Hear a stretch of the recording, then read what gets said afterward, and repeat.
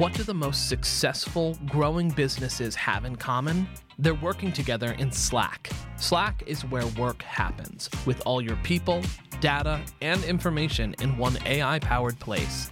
Grow your business in Slack. Visit slack.com to get started. Internally, the nucleus of our company, the ethos of our company has always been very clear. And early on, I began writing company principles for us. And then I sent that out to all of our team members, not just leaders, to all of our team members at that time. And this was years ago.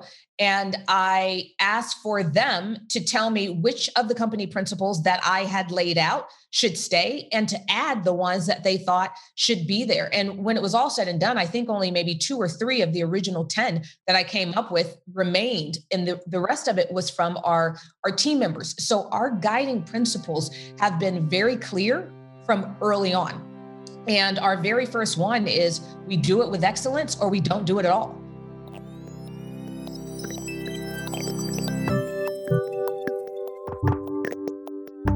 You're listening to What I Know from Inc. magazine. I'm Christine Lagorio-Chafkin. Today's episode, build a culture of confidence.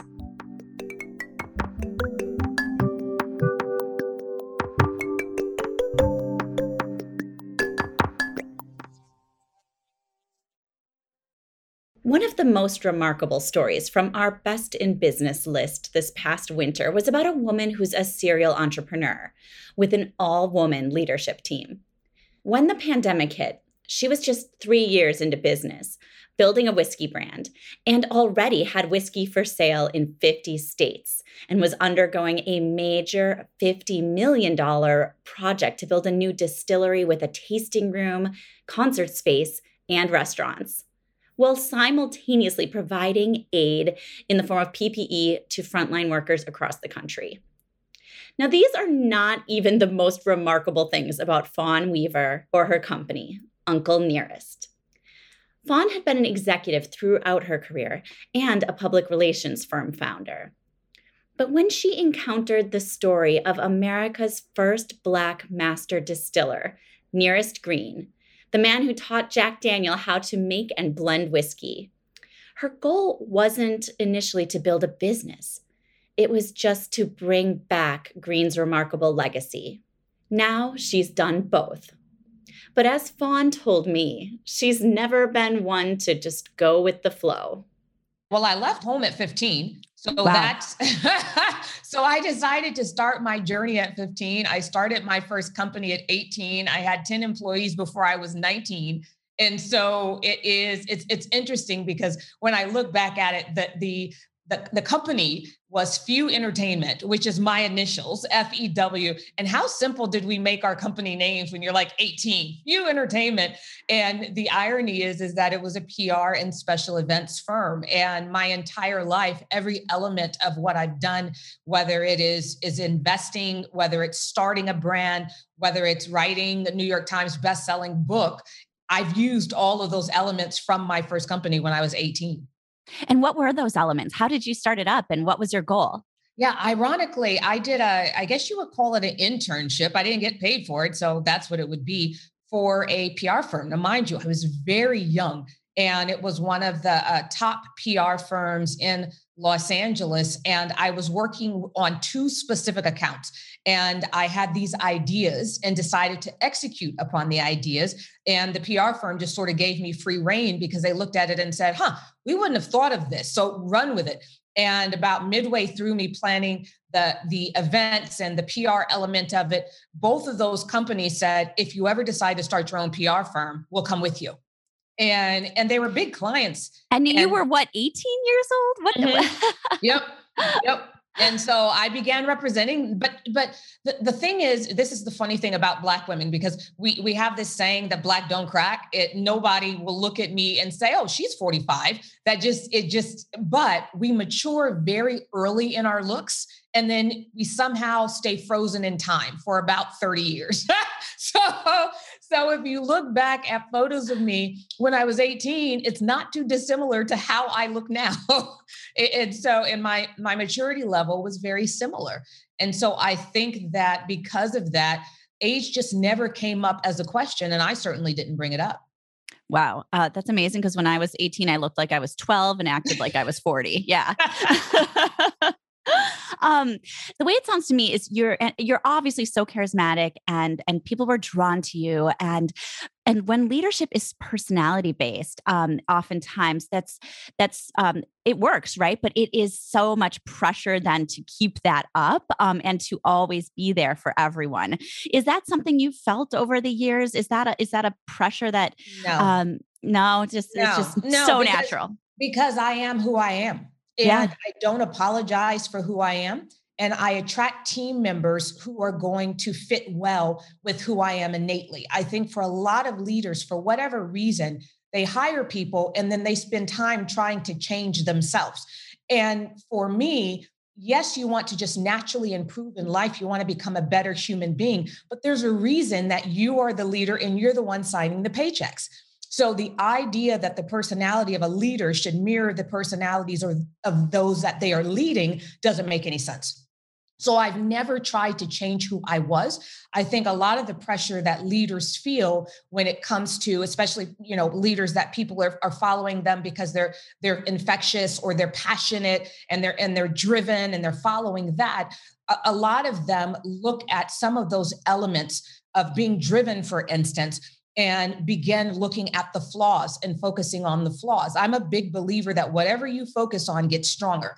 And so I don't focus on the flaws in my leadership. I truly do not. I focus on the strengths. And because of that, and I'm able to just be authentic, I tell people before I hire them very clearly, and I have other team members talk to them and say, this is my personality.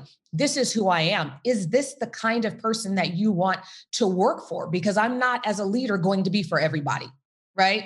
So I make that really clear. And my company has, I would venture to say, the lowest turnover rate in the spirits industry. We've grown, I think the stat is something like 2,900% since the beginning in terms of our workforce. And in the first 3.5 years, we didn't have one person resign. And then more recently, the bigger companies are starting to poach, but even then our turnover rate is lower than 3%. So I do think that there is something to be said about a leader leading authentically, not from books they've read, not from whatever is the newest TED Talk, but literally leading from their innate abilities and then the team around them making them better. That's fantastic. And I want to talk to you more about how you've structured your new company and how the kind of great choices you've made in terms of hiring. But first, tell me about the growth of the PR firm and where that ultimately ended up, because I want to talk to you about the break you took from entrepreneurship as well. But let's hear what happened with your PR firm first. Yeah, it's interesting. So Few Entertainment, I began that in 1994. And I took that. Now, even though I hired very quickly, there was no way for my company to sustain that. So at 18, I knew how to lead, but I did not know how to budget. And there is a difference. And so that had to really be pared down pretty early on into it. So it was, when you're that young, it's important to you what the title is and how big the office is and how people perceive you. As you get older and more mature, I think that begins to disappear. At least it has for me. But at that time, that perception was very important. And so there was no way I was going to be able to sustain that. And as I wouldn't call it laying off, but as the company began to have to scale back, there was a celebrity chef in Los Angeles named Jerry Garvin. And at the time, he had a large celebrity following, but he himself wasn't yet a celebrity chef. And I think he was at, can't remember where he was, but Keyshawn Johnson was starting this restaurant called Rain in Beverly Hills. He had put $1 million behind this build out, beautiful 3-story restaurant right in the heart of Beverly Hills. And I got a call from Jerry, who had been referred to me by one of my team members.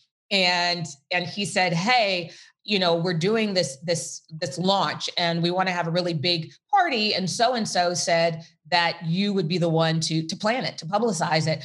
And at the time, because I was paring everything down, I just didn't have the bandwidth. And so I told him, listen, I can't do this, but what I will do is come and do a walkthrough of the restaurant, and I will tell you what I think you need. And then you can find the person to do it. And so that's what I did. And then I began taking clients to his restaurant when it opened. And I'd probably say about a year into it, celebrity owned, athlete owned restaurants and celebrity owned restaurants sometimes can be very interesting, where you have the personality of that celebrity that's never done it before. And so they do some very interesting things. And that was going on. And I could see that was going to blow up at some point, and not a good way.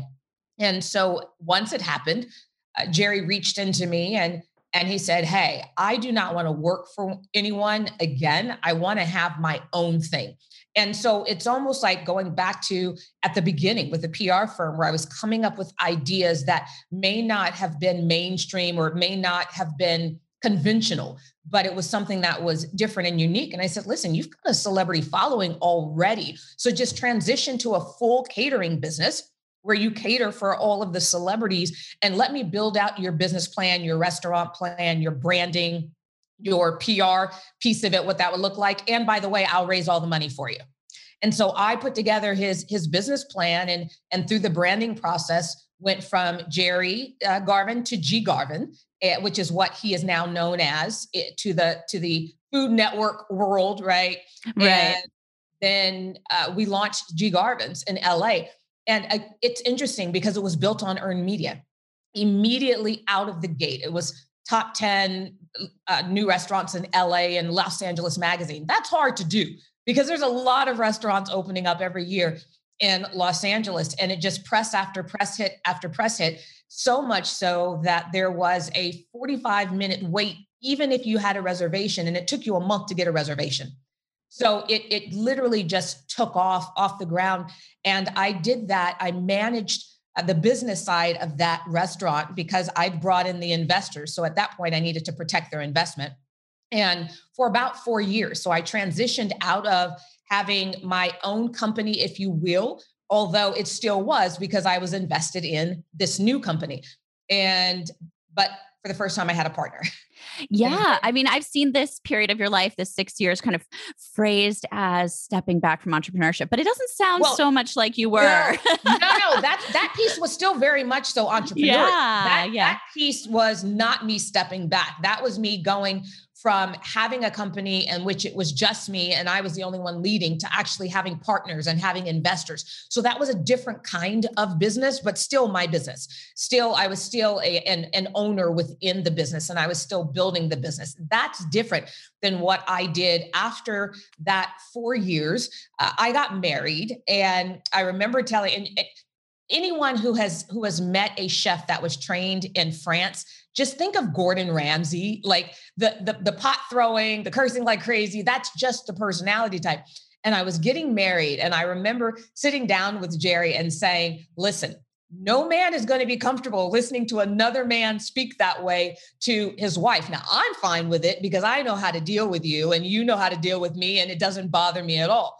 But someone on the outside coming in, this is going to not work, because if they're not used to a French trained chef, right? And it didn't work. It did not work. And so one day it literally just blew up, and I had to make a decision, and I chose my marriage without question. But all of a sudden, there was a break where for the first time, I wasn't an entrepreneur. And the question became, do I want to immediately go back into owning my own business? Do I want to do that again? Or do I want to actually learn what it feels like to be not the person responsible for everyone's paycheck? There was just something appealing about thinking I could actually put my head on my pillow and go to sleep at night and not have to think about, will I get a call from the restaurant at 1:00 in the morning? And so there was something very appealing about the idea of being an employee versus an employer.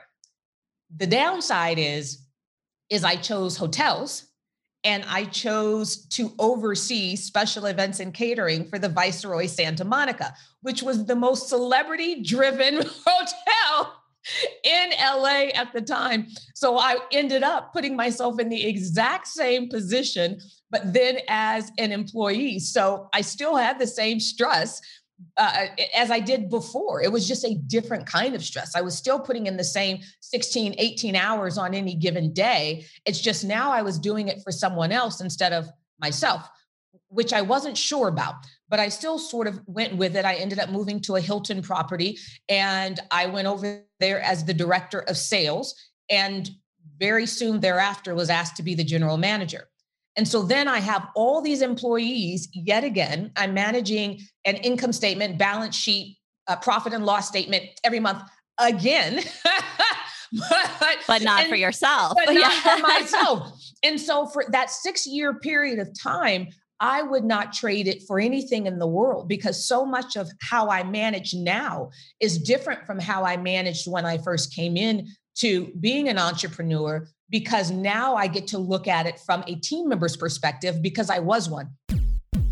When we come back, I'll talk with Fawn about her inspiration for founding Uncle Nearest, the fastest growing independent whiskey business in the United States.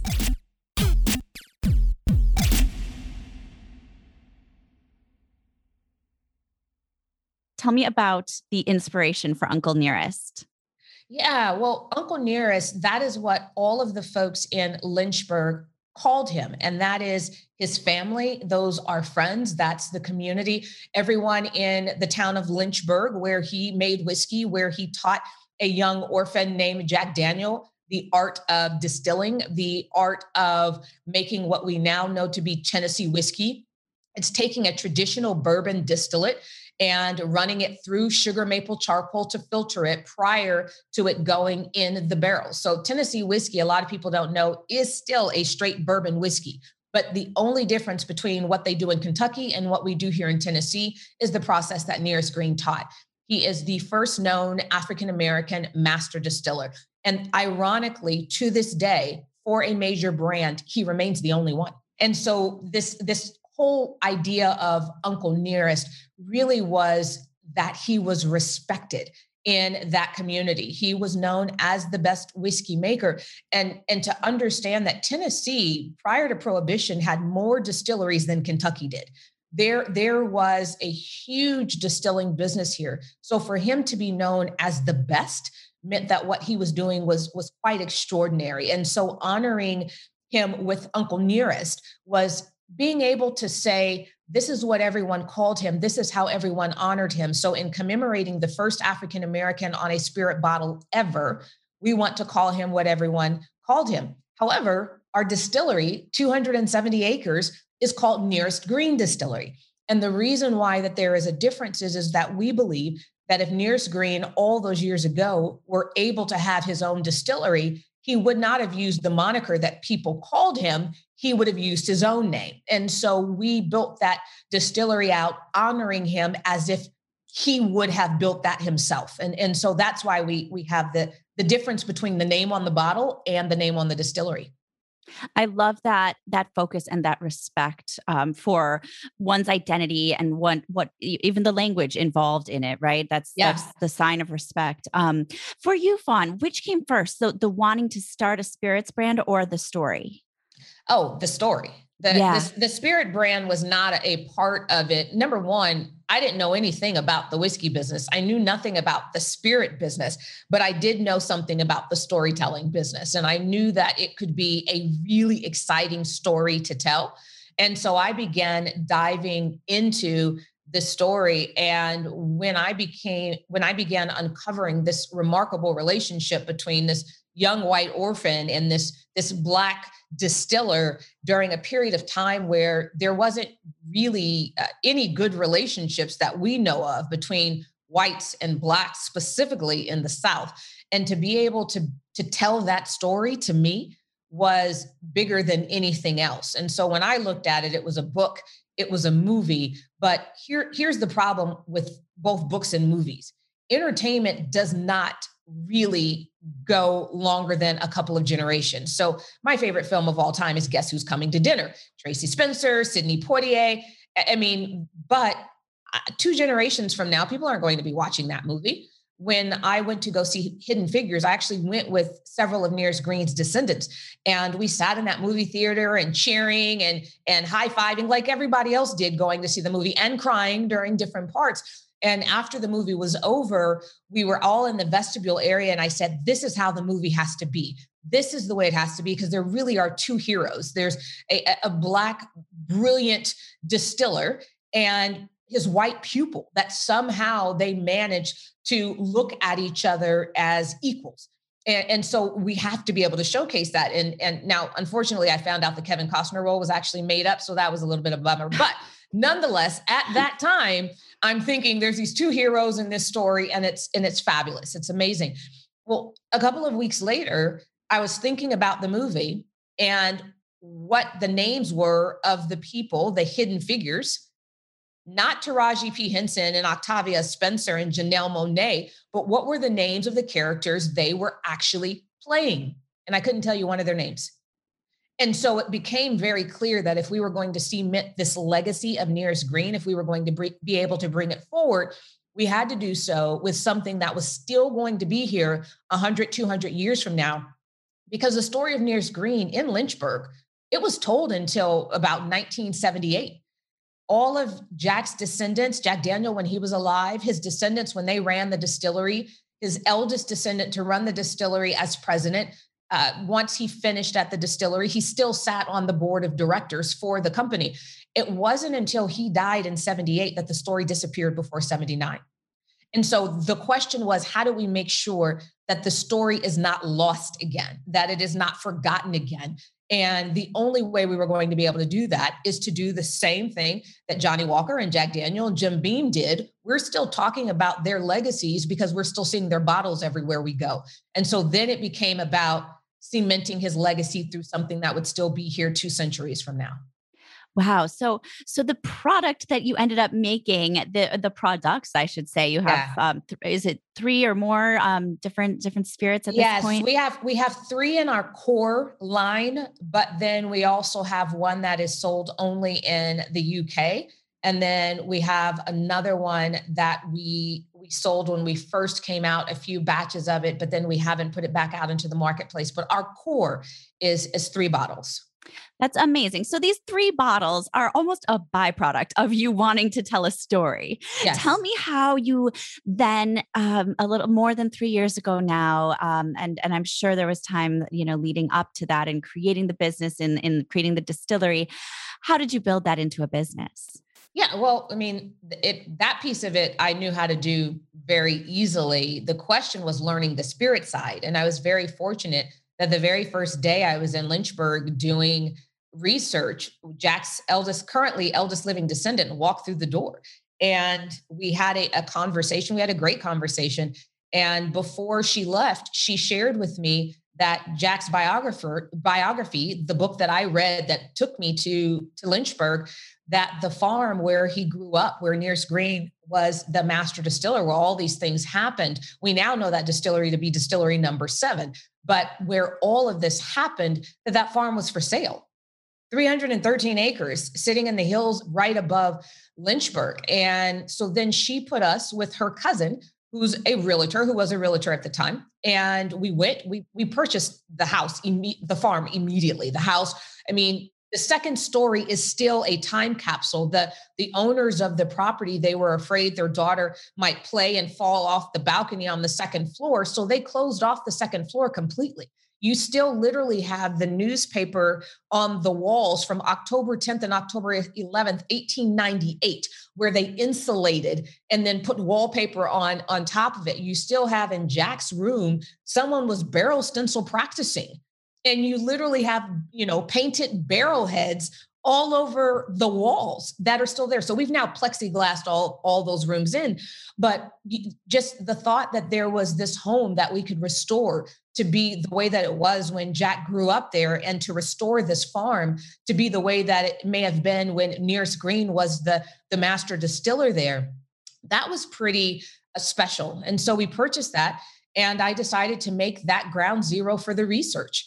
And I began bringing all of the research to that property. I pulled thousands of documents and original artifacts from the family, both families, and brought all of this stuff to that property from 6 different states, because Nearest's family are in 6 different states. And so I was pulling documents from every single place where they were, and pictures and photographs and that type of thing, and brought it all back to that house. And Sherry Moore, who was the realtor, she would come and she would look at this research room that I had built out, where it was literally covered in artifacts. I mean, wall to wall, stacks and stacks of research everywhere. And I would, every time she'd come, I'd share with her what I learned about her family, because she's Jack Daniels lineage. And she says to me one day, I know you're doing a book, I know you're doing a movie, but if you ever decide to honor Nearest with a bottle, I will come out of retirement to make sure you get it right.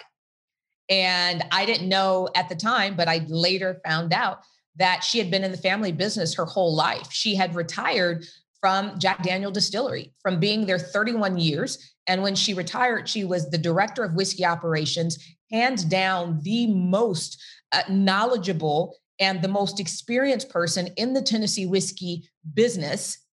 Even now, the biggest master distillers in the Tennessee whiskey business, she either hired or trained.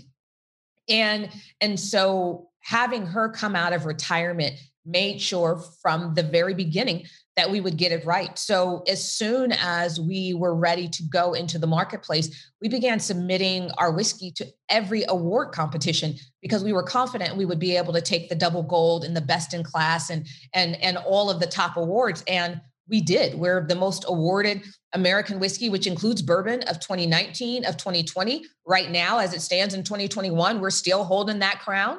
And we just won Best Tennessee Whiskey from San Francisco World Spirit Awards, which is the creme de la creme of our industry. We won 2 double golds and at that competition, and we just kind of keep rolling. But the reason why our whiskey is so great is you have a descendant of Jack, who was the most knowledgeable in the Tennessee whiskey business, running the operations. And then I hired a 5th generation descendant of Nearest Green, Victoria Edie Butler, as our master blender.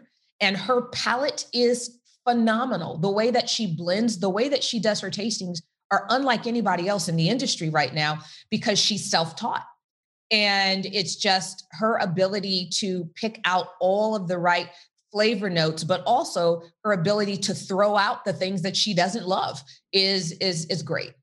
So in our Inc. magazine story about you, Fawn, one of the lines that stood out to me was not one of the most artful, but it just is so impressive.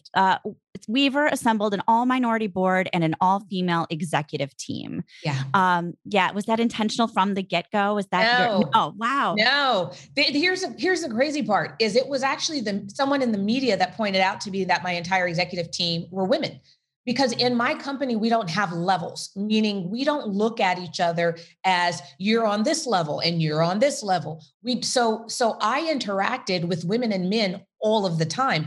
I wasn't thinking about the fact that all the men in my company reported into women. It just hadn't crossed my mind. And I was describing all of my leaders to a member of the press. And I went through, Sherry Moore, director of whiskey operations, Catherine Jerkins, she is our SVP of Global Sales and Marketing. Victoria Edie Butler, she's our master blender. And the person said, I'm sorry, did you just describe all women? Is your entire executive team women? And I actually had to pause and think about it, because I hadn't thought about it before then. And so I wasn't looking to build based on putting together a team of all women. I mean, coming into the whiskey business, that would be crazy. On the surface, it would make no sense. It was just, I was looking for the right people with the right heart, and they were the ones. One of the things I've been talking with leaders about so much in recent weeks is what is company culture anyway? Like what can we retain when we're having our virtual meetings? Is it just the tone of our conversations? Is it something else? I mean, it's got to be beyond just a physical thing at this point, right? So what do you think about that? And what is your company culture like? And has it been the same this year, or is it shifting? And how can you kind of control that as a leader? Yeah, our company culture has not changed. It has been family driven, family oriented, and purpose driven from day one. We do not hire people who want to come in to just make money or to advance their career. We're looking for those people who want to be side by side with us and building this legacy brand and really cementing the legacy of Nearest Green. And so what we don't look at ourselves as a whiskey company. We look at ourselves as a legacy building company that just happens to be using whiskey because that is whose legacy we're cementing. And so I think internally, the nucleus of our company, the ethos of our company has always been very clear. And early on, I began writing company principles for us. And then I sent that out to all of our team members, not just leaders, to all of our team members at that time. And this was years ago. And I asked for them to tell me which of the company principles that I had laid out should stay and to add the ones that they thought should be there. And when it was all said and done, I think only maybe 2 or 3 of the original 10 that I came up with remained. And the rest of it was from our team members. So our guiding principles have been very clear from early on. And our very first one is we do it with excellence or we don't do it at all. And our number 3 is every day we pound the rock. And so if you come into my company, actually, if you, I don't know if you can see this, but all of our journals that we do our daily tasking in, they all say pound the rock, because it's not that one hit that when someone is chiseling a rock, that one hit that makes it split. It's the 101 hits that came before that 102nd one.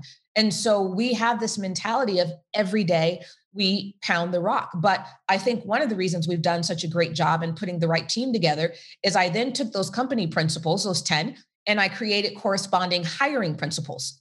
So every single guiding principle has a hiring principle, and each one is a checkbox. So any VP in my company who is looking at hiring for a particular market, they don't send the final interviews to me until they have people that literally check off every single one of those hiring principles. And I will keep a position open, and I've done this. I will keep a position open for a year, 2 years before I fill it with the wrong person. And so we've had really great success. Our company culture is a culture of confidence. If you're not confident, let me tell you, you will not survive at Uncle Nearest. Do not come, do not knock on the door, do not send your resume. We are, one of the reasons why we are so close and we are so family oriented is because we are authentically ourselves. And the only way you can have an entire company that are authentically themselves is that you have created a culture of confidence where people can actually say what they mean and mean what they say and not have to worry about retaliation, not have to worry about people being upset with them.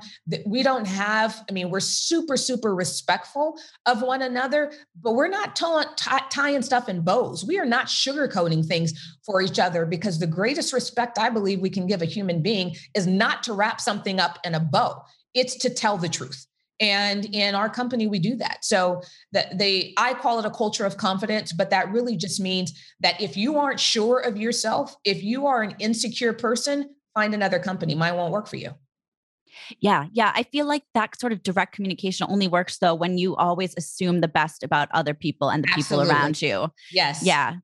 And when you're respectful, because you can say what's on your mind, but do so with a level of respect that people understand this isn't an attack. This is just their perception. And we are very honest and very truthful with one another. We use Slack, and there is literally a Slack channel for my executives that says, call Fawn on her shit. That's literally a Slack channel, right? And so making sure that my team members, I'm not the one who is being super honest with them, but they don't have the ability to do that in return. This has to be a two-way street. And so if I am doing something that my team members don't like, they need to be able to address it, and they shouldn't have to wrap it in a bow to address it. They need to be able to be honest, and that's what works for us. I'm not trying to change anyone else's company culture. I just know what works in my company. Absolutely. And I imagine you get approached a lot these days for advice from other entrepreneurs. What's the most common kind of piece of advice you're either asked for or give or that you give? And what's your favorite kind of piece to share? Yeah, I can tell you what I share most on social media. It's Sure. 2 hashtags: dream bigger, fail harder. And the two, I believe, go hand in hand. To dream bigger, there's so many people, and especially women and minorities, we are the worst at this, is putting lids on ourselves, putting caps on ourselves. There is a great, just maybe a minute and a half video that's really old, black and white on YouTube, and it's of a scientist. And he has put fleas in a jar, and he closes this jar with this glass lid. And these fleas just keep bouncing up, fleas like boing, boing, boing, boing, keep bouncing at the lid. And after a few days, he takes the lid off. And the fleas, although they could easily jump out, they have now capped themselves at right beneath the lid so that they don't hit the lid. And the crazy part about that video is not only did the fleas that experience banging their head on the top of the lid, not only would they not jump any higher than the lid, their offspring didn't either. And I think that for a lot of people of color, a lot of women in the industries that you're in and the jobs that they're in, the lid is not there anymore. We just think it is. And so we don't have the confidence that we need to jump, right? We limit ourselves. And so that dream bigger is basically saying, just take the reins off, take the limits off. Whatever is your biggest idea, that idea that is so big, you can't do it by yourself. You need God, the universe, all the people around you. That's the idea, the big idea. And so it's dream bigger. And then the second piece of that is fail harder. There is, I actually heard this the other day, and I think it encapsulates this concept really well, which is the owner of Spanx, Sarah Blakely. She would talk about how every day when she and her brother would get home from school, their father would not ask them about their success. He'd say, "Where did you fail?" And he would cheer them on for failing, because what that said is they were trying. If you're never failing, then you're never trying to go beyond what you have capped your abilities to be. And so that fail harder mantra, I live by it. That means you cannot be afraid to fail. Or if I shouldn't say that, you can be afraid to fail. You just can't allow that fear to dictate what you do. And so that's the fail harder piece. So those are always my two biggest pieces of advice. Thank you so much, Fawn Weaver, for joining us today. Thank you, Christine. It was my pleasure.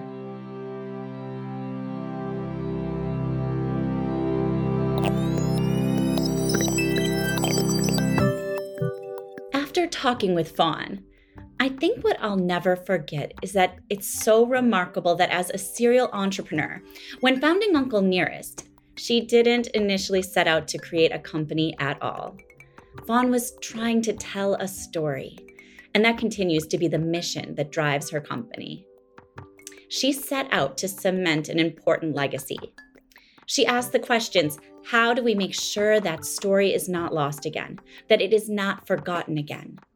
And she found the best, clearest way to do that was not to make a film or to write a book, but to create a product that would honor the legacy of Black American distilling, and that story of Nearest Green in Lynchburg. Fawn isn't just impressive as a founder and as a storyteller. She's also impressive as a leader who is so self-aware she's built her company around her leadership style.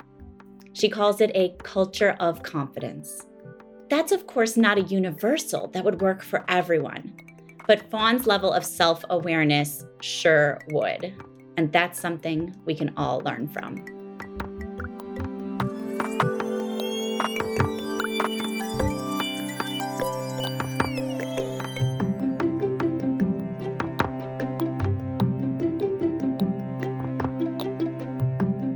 What I Know is a production of Inc. Magazine. If you're a new listener, welcome.